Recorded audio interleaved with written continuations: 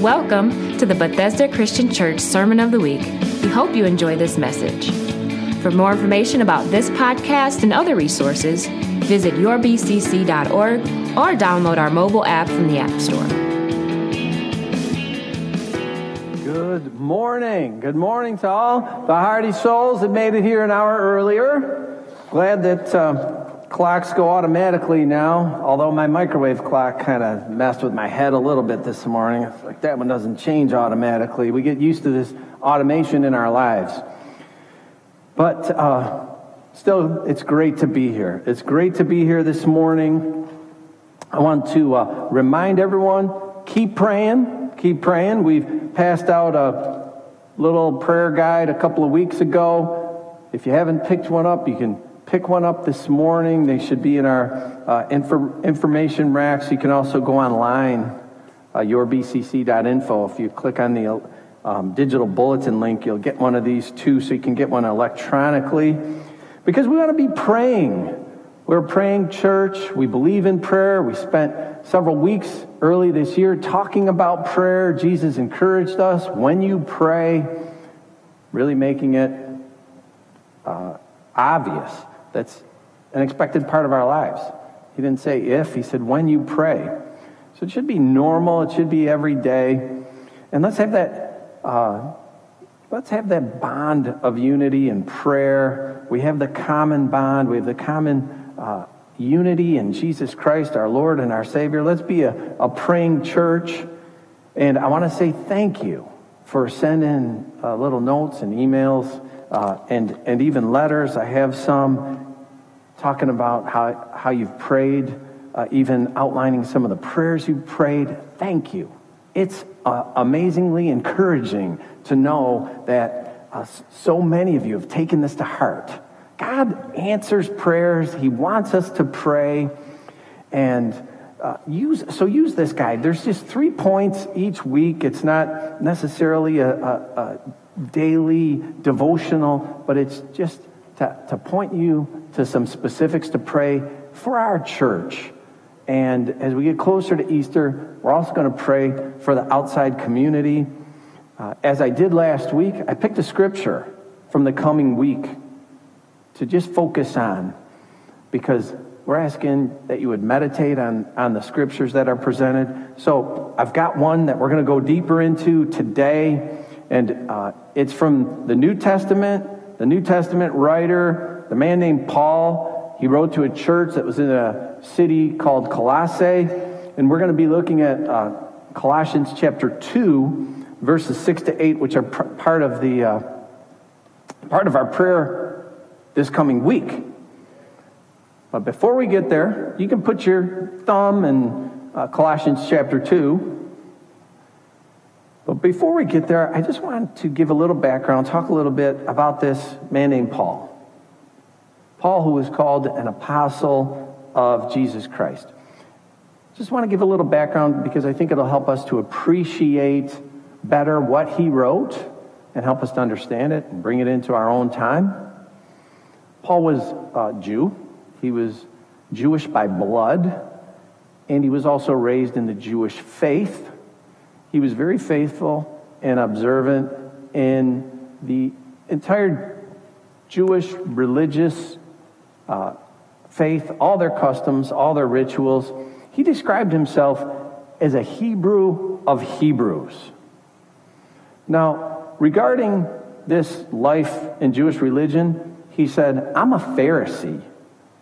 What was a Pharisee? A Pharisee was part of a group, a sect within the Jewish faith, and many of them were in leadership, so they were looked up to.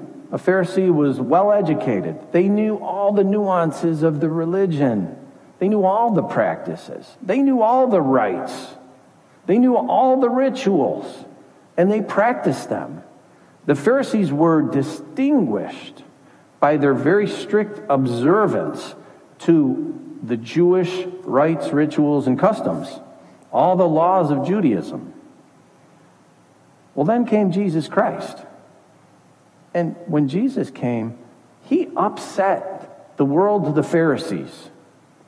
Now, we've talked in the past several weeks, we've talked about Jesus' ministry that's recorded in the Gospel of Matthew early on, where he talked to a multitude of just common, everyday Jewish people. And it's what's called the Sermon on the Mount, where this big group of people, just everyday people, came to hear this man.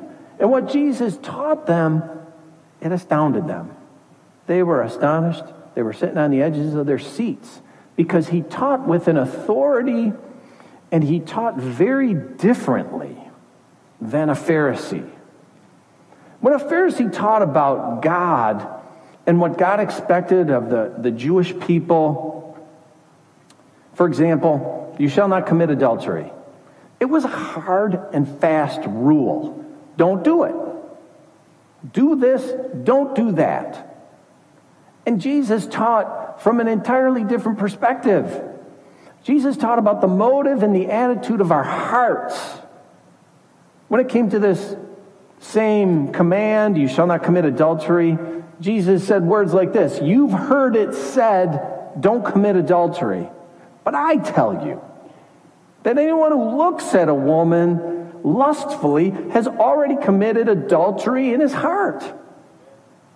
So Jesus brought out something more about life application.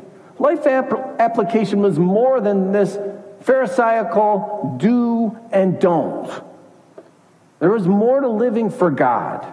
There was more to applying God's word in a person's life than just do this, don't do that.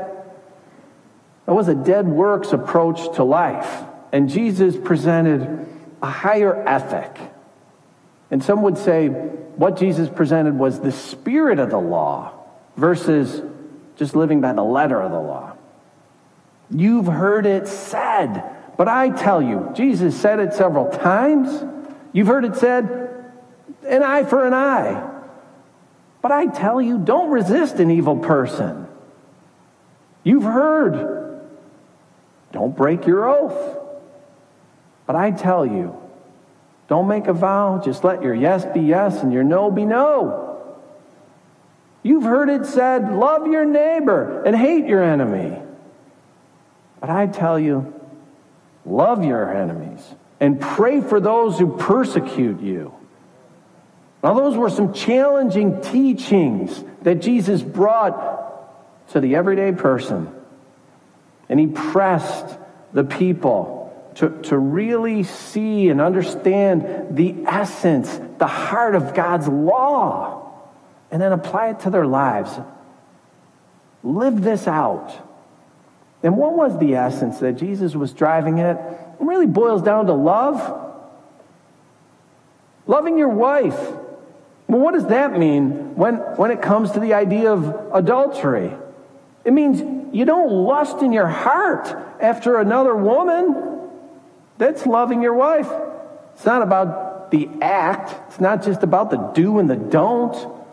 Loving your enemy, according to Jesus, that means you're not going to seek to be vengeful. Revenge isn't part of the agenda. You're not going to live the eye for an eye. So Jesus confronted the hardline teachings of the Pharisees. And Paul was a Pharisee. Could a guy like Paul, a Pharisee, could he ever break from this rules-based approach to religion and to living it? Could his heart be motivated by love instead of dead works? Well, it could. It could.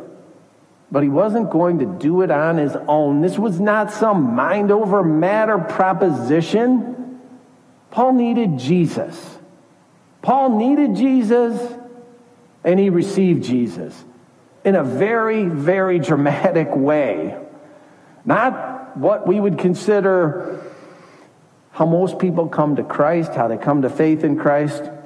Paul had a very dramatic conversion to Christ. He was literally blinded, knocked down, and he heard audibly God speaking to him, the voice of Jesus.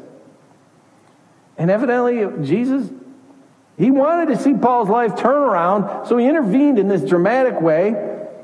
And Paul believed. He came to faith. He believed in Jesus. And he was transformed. He was transformed from this life as a Pharisee.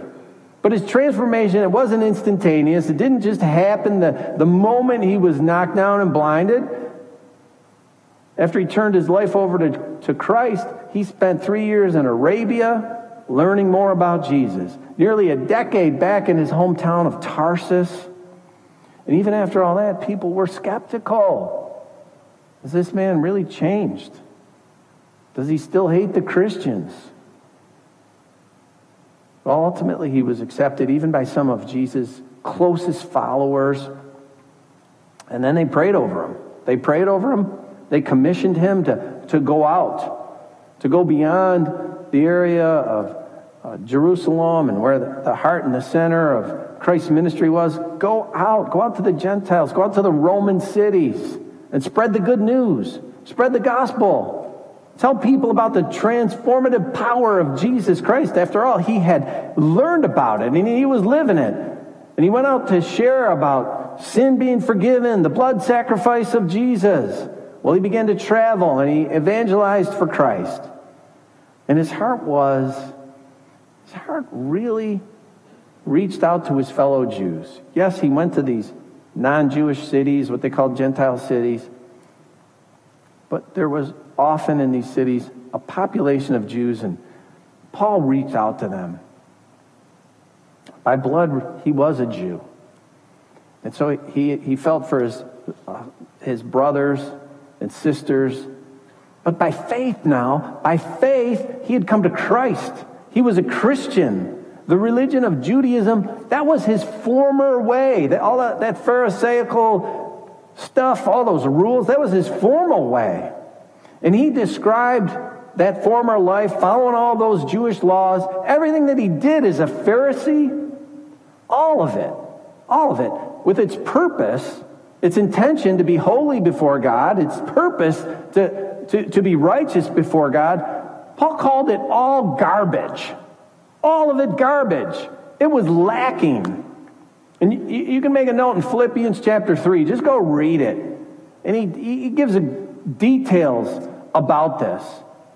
He said, I was all about Judaism. I was circumcised on the 8th day. I'm a Jew by blood. I'm from the tribe of Benjamin. And he says, more than that, I'm a Hebrew of Hebrews. And regarding God's law, I was a Pharisee. As for righteousness based on God's law, I was faultless. I followed it. But having come to Christ, having come to Jesus, I consider everything I did as a Pharisee as garbage. Everything I did to gain favor before God, it's rubbish. I threw it in the trash that I might gain Christ and be found in Him and not have a righteousness of my own that comes from following all these rules, but my righteousness through faith in Jesus Christ. His blood sacrifice that won me salvation and forgiveness of sins. Just following all the rules, it wasn't enough to make a person holy and righteous. As a matter of fact, Paul described it in other of his writings as bondage. It was like being bound like a slave. He paralleled it to being in slavery. If you follow all these rules and regulations, just because you believe it's going to make you righteous and holy, you're in a bondage. You're in a slavery. You're captive to something that's empty and hollow, and there's no lasting value to it at all. And that is what Jesus was teaching. This is what Jesus was teaching early on in his ministry. Places like the Sermon on the Mount, where Jesus introduced a new way. And then Jesus talked about the perfect way. And what was that? Well, it was Jesus. Jesus said, I am the way. He is the way. All of the works of Judaism were attempts in ways of righteousness, but they all fell short. See, Jesus said, I am the way. The way to go before God Almighty, our Creator, righteously. And Jesus said, follow me. And then he accomplished something for all of his followers and for every person who would come to follow him. And that's the forgiveness of sins, the total forgiveness of sins. And it was Paul who wrote that Jesus forgave us all our sins. He canceled the charge which was against us. It stood against us and it condemned us, and he's taken it away, nailed it to the cross. See, Jesus paid for sins with his life. And for a Jewish person, that was really difficult to accept and to understand. Even when a Jewish person came to Christ, when they came to faith, when they listened to a guy like Paul and they said, oh, I believe that. Jesus died on the cross. And that has some eternal meaning. But many struggled now with giving up all of these traditions of Judaism. And what happened was, in many of the early Christian churches, there were these factions. There were these groups that kept pushing and pushing. You need to keep these customs, like circumcision. But a Christian doesn't need to be circumcised. It's not necessary. Christian life is based on faith. It's a matter of the heart. Back to what Jesus taught. What's your motive? What is your motive? What's going on inside? It's not about some mark in the flesh. So as Paul began his ministry to the early Christian churches, he discovered that many were being pressured to integrate these Jewish customs and all of these rites into Christianity. And that came from pressure of Jews within Christianity, those who had converted and sincerely converted, but yet were still struggling, like, I should continue these food laws and that kind of thing. And the pressure also came from the outside, too. Outside of Christianity, just the Jews in general that didn't like their fellow country men and women converting to Christianity. And then there were these other religious ideas. That first century, it was Greco-Roman. There was all the Greek myths and the Greek gods and the false religions of the day. And they also pressured this new Christian faith. Stop with that Christianity. But Paul would write, and he would write really to every single church that he wrote to, resist that. Resist that. You need to stick with what the gospel of Jesus Christ is. He died for you. He was resurrected. He is the way. Don't go back to the ways of Judaism. Resist the philosophies of the culture that would tell you there's gods of the sun, moon, and the stars. All of that takes away from Jesus. These rites and practices and philosophies, they belittle the sacrificial death of Jesus Christ on the cross. You have received Christ. Live in him. And this is what Paul wrote to the church in Colossae. So Colossians 2, verses 6 through 8. This former Pharisee writing, so then, just as you received Jesus Christ as Lord, continue to live your lives in him. He's writing this because they're being pulled. They're being pulled by the outside. They're being pulled from some inside. Continue to live your lives in him, rooted and built up in him, strengthened in the faith as you were taught, and overflowing with thankfulness. See to it that no one takes you captive through hollow and deceptive philosophy, which depends on human tradition and the elemental spiritual forces of this world rather than on Christ. Now, Paul wrote to this church in Colossae. He likely never visited this church, was likely never there, was writing because he had heard about them, heard about how they were living a life of faith, but yet they were being tugged by these different thoughts, these different religions, these different ideas from the Greek and Roman culture and also from Judaism. And he's encouraging them, stay with Christ. Stay with Christ. Paul was well acquainted with these outside forces from Christianity that kept pulling people from their faith. And so he presents here in this brief passage, and if you read the whole chapter, he gets into details about food laws and such. But this is somewhat of an introduction here, and he presents a contrast. There's a life in Christ, a life that needs to be rooted in him and built up in Christ. Because in Christ, this is a life of liberty. That's the implication. That's what he's implying here. Now, he didn't state it directly. We don't read about liberty and freedom in this particular passage, but he implies it. And he stated it before. He writes it in other letters that this is foundational to our faith in Christ. That Jesus coming and you turning your life over to Jesus, there is a liberty involved there. It sets you free. In Christ, there's liberty. There's freedom. Well, freedom from what? Liberty from what? Well, there's freedom. There's freedom from the power of death, hell, and the grave. Well, that's a great thing. There's freedom from the penalty that I owe because of sin. Well, that's a wonderful thing to be free from. There is freedom from the condemnation of the devil. Therefore, there is no condemnation for them who are in Christ Jesus. There is freedom from an approach to life that is rule-based as a way to win righteousness. You know, whom the Son sets free is free indeed. That's a true statement. And that freedom is implied here in verses 6 and 7 that I read. And then there's the contrast to this freedom. And that contrast comes in verse number 8. Where Paul wrote, see to it that no one takes you captive. Well, what is the opposite of freedom? Well, it's being in bondage. It's being in the handcuffs. It's being captive.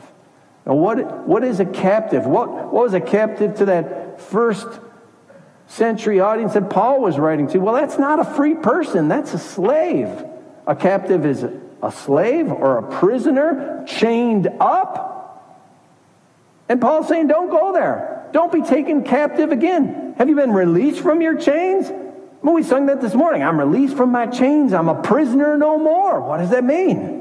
We're set free. We're set free from all of these things that I mentioned. The chains are gone. And Paul expressed here, don't allow the chains to be put back on. Let no one take you captive by hollow and deceptive philosophy, which depends on human tradition and the elemental spiritual forces of this world rather than on Christ. Now, for the Colossians, those pulling them back to Judaism were depending on their human tradition. And then there was this line about the elemental spiritual forces of the world. And what did that refer to? Paul used a word here that meant the heavenly bodies. It was a reference to the heavenly bodies, the sun, the moon, the stars. There were all these false religions of the Greeks that were still part of life then. And people thought, gee, it's the sun, it's the moon, and the stars, and my life and my destiny are tied up in that. And my life and destiny are ordered by the stars or the sun or whatever's up in the skies. And that's, well, we would just call it superstition. But it was the philosophy of the times. The people of Paul's day were being pulled by these things. Forget that Christianity. You think you're free from something? No, come on. Look, the sun and the stars, you can see them.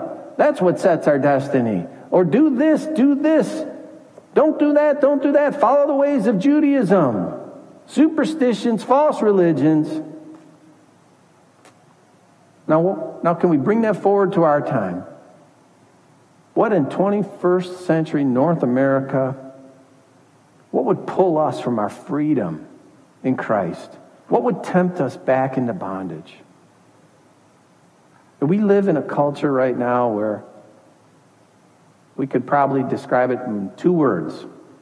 Anything goes. Anything goes. And what's the purpose of such a culture of anything goes? Well, it's to satisfy you. It's all about our happiness. You know, what makes you happy? And that's a big, big draw. It's a huge pull. That's a real reason to be built up and strengthened and rooted in your faith in Christ, because our world would say today, you're foolish. You know, to have faith in Jesus Christ, that's foolish. You follow Jesus, How does that make you happy? What do you want? What do you want? What do you desire? What makes you happy? Because you know what? You should be happy. You should be happy. You deserve it. You deserve it. Pursue it. And after all, our country was founded on it, right? Wasn't it? We hold these truths to be self-evident, that all men are created equal, that they're endowed by their Creator with certain unalienable rights, that among these are life, liberty, and the pursuit of happiness. Our country was founded on this philosophy, right? And our philosophy of the day says, do whatever. Anything goes for your happiness, no matter the cost. You're not happy in your marriage? Find someone who will make you happy. That's okay. You're depressed about your financial situation? Well, do whatever it takes to get more money. Hey, the house is too small, the clothes are out of style, the car isn't cool enough, right? You need more, you deserve more. So go out and get more. But we live in this culture of consumerism that preaches more is better. More is better. It'll make you happy. And that is, if that's how you define happiness, and I'll say, I just think the founding fathers who wrote that little clause about the pursuit of happiness and that it's an unalienable right, I think their definition of happy was probably a little different than ours. I will say it's different than the culture today. Today, it's just all about more, more, more. We have gone from a one-shift culture to a three-shift culture, 24 hours a day. Everything is going. Production continues on and on. Establishments are open 24 hours a day, 7 days a week, 365 days a year. Why? So that we can have instant gratification. Everything can be available anytime, day or night, to satisfy that need for more. So if you don't have this, you don't have that. You need it now. You can get it now because everything's open all the time and everything's being produced all the time. Why? So you can be happy. So I can be happy. And the trouble is that when we get it, whenever it is, it's just a moment of gratification. It's a fleeting moment. A moment that's here and quickly gone. And a moment that doesn't satisfy completely. And what's the result? The result is perpetual emptiness. It's a perpetual emptiness that yields a constant state of lack. So we're in a constant state of desire. This is the way the culture is forming us. To want more. And it's a lie, it's a fallacy that if you attain the next thing, that you'll finally be happy. That's the philosophy of the day, and it's hollow, and it's empty, and it's deceptive. But man, does it have a powerful, strong draw. Now, and as Paul puts it, it depends on human tradition. What's a tradition? A tradition is the handing down of something, the handing down of information, beliefs, customs, by word of mouth or by example from one generation to the next. And it's not necessarily writing down instructions. And all of this instant gratification, it's being handed down by example. And we see it all over the place. It's presented as normal. Absolutely normal. Hey, you're pregnant and you don't want that child because it's going to be an inconvenience in your life. Terminate that pregnancy. That's okay. It's legal. It's your choice. No one can tell you what to do, and you'll be happy. Your spouse is not fulfilling your desires. Well, perhaps a change is in order.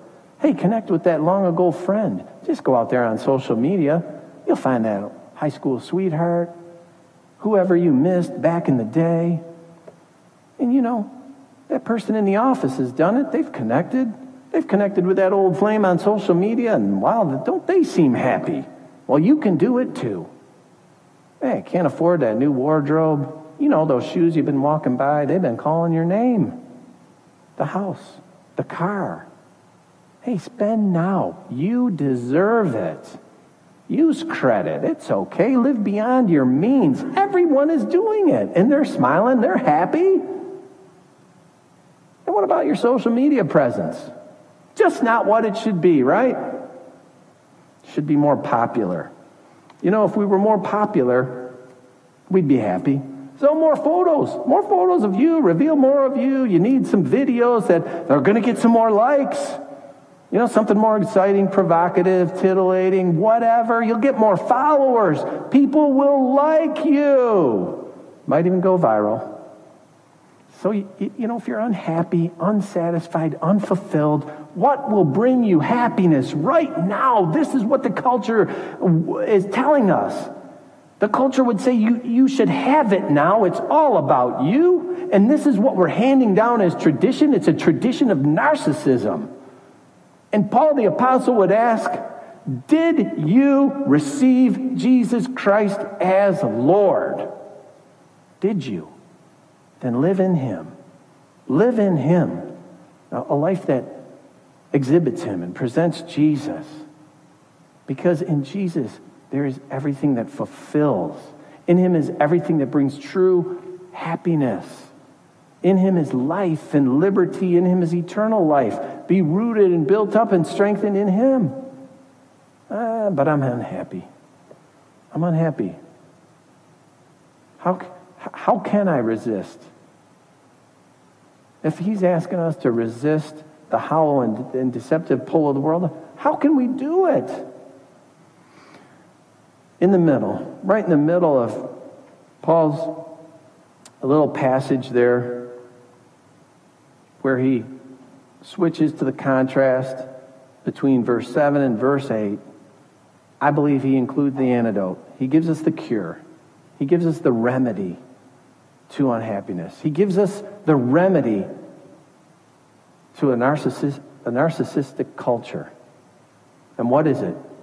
He says, be overflowing with thanksgiving. Man, if you're being fooled by the hollow and deceptive philosophy that is telling you that you lack, that you need more, that you should have more, that you're out of style, that you're unpopular, that everyone else has more, and you should have more. Fix your eyes on Jesus. Fix your eyes on what is eternal and not what is temporary, and exercise gratitude. Be overflowing with thankfulness. I believe this is an antidote right there. Be thankful for what you have. Don't be looking at what you don't have. Don't be jealous of people who have more than you. Be thankful for what you have. Be grateful for who you are. Don't be jealous of someone who isn't you, who may be in a different station, a different position in life, who has a different job. Be grateful for who you are. Be grateful for who you have in your life. Be grateful for what others have. Celebrate what others have. Stop focusing on what you perceive to be missing or lacking. Be rooted in Jesus and be grateful. Jesus, thank you. Thank you that you saved me from death, hell, and the grave. Jesus, thank you that you paid a debt I couldn't pay. And now I'm free from my sin. Jesus, thank you that there's no condemnation for them that are in you. Thank you for my righteousness, that you're my righteousness, and I don't have to go out and prove it some way by keeping all these rules and not eating shellfish. Jesus, thank you for that. I'm free. Thank you that I got breath in my lungs. Thank you that I'm standing up today. I'm grateful that I'm inside a warm place on a cold day. Thank you, I'm not malnourished. Jesus, thank you, I live in a free country. Be grateful. Thank you for my spouse. Jesus, thank you for my family. Thank you for those you've surrounded me with. I'm grateful for my job. Maybe it's not the place that I think I should be, but I'm grateful for it. Thank you, thank you, thank you for who I am in you. Thankfulness. This is the antidote to selfishness. It's the antidote to wanting more. It's the antidote to feeling lack. It is the antidote to the lie, to the deception that tells you you need more. Begin to overflow with thanksgiving, and you'll have a breakthrough. You will break the hold of this hollow and deceptive philosophy that depends on human traditions rather than on Christ. Depend on Christ. Depend on Christ and overflow with gratitude and thanksgiving. Let's pray today. Today, we're going to close our service in prayer. And if you got something to share, you got something to be thankful for, come on down and share it with an elder of the church. And pray a prayer of thanksgiving and be grateful before God. And if you have a need that's a physical need, if you have a financial need, if you have any kind of need at all, we want to pray for that need. Not necessarily a desire because, well, my next door neighbor just got a new car. No, pray for your needs. Offer your needs before God Almighty. Come with a humble heart. God will meet you. God will meet you. Our elders are prepared. They prepare, they pray, they want to be vessels of God's grace for you. And I want to just invite all our elders to the altars right now. And if you have any need, come to the altars this morning. And if you have something to be grateful for, come and pray a prayer of thanksgiving. God, I'm grateful. Thank you. And even if you've been neglecting to be thankful or grateful to Him, be reminded of it this morning. We are a blessed people. We are. God has given so much to us. We have so much to be grateful and thankful for. Let's be grateful and overflowing with thankfulness in our heart. Father, thank you for this time this morning. Lord, I just pray, God, for everyone in this place, Lord, that we would be rooted, strengthened in Christ, and be overflowing with grateful hearts. Grateful hearts. Lord, as people come to these altars this morning, as hearts come, as needs come, God, use these elders right here. Lord, may they be vessels of your blessing. Lord, open channels. Your word says, if there's any sick among you, let them come to the elders of the church to be anointed with oil. We believe, Lord, that outward sign is a visible reminder of the presence of your Holy Spirit. So come, Holy Spirit, and do great works here this morning, we pray. And we thank you in Jesus' name. Amen.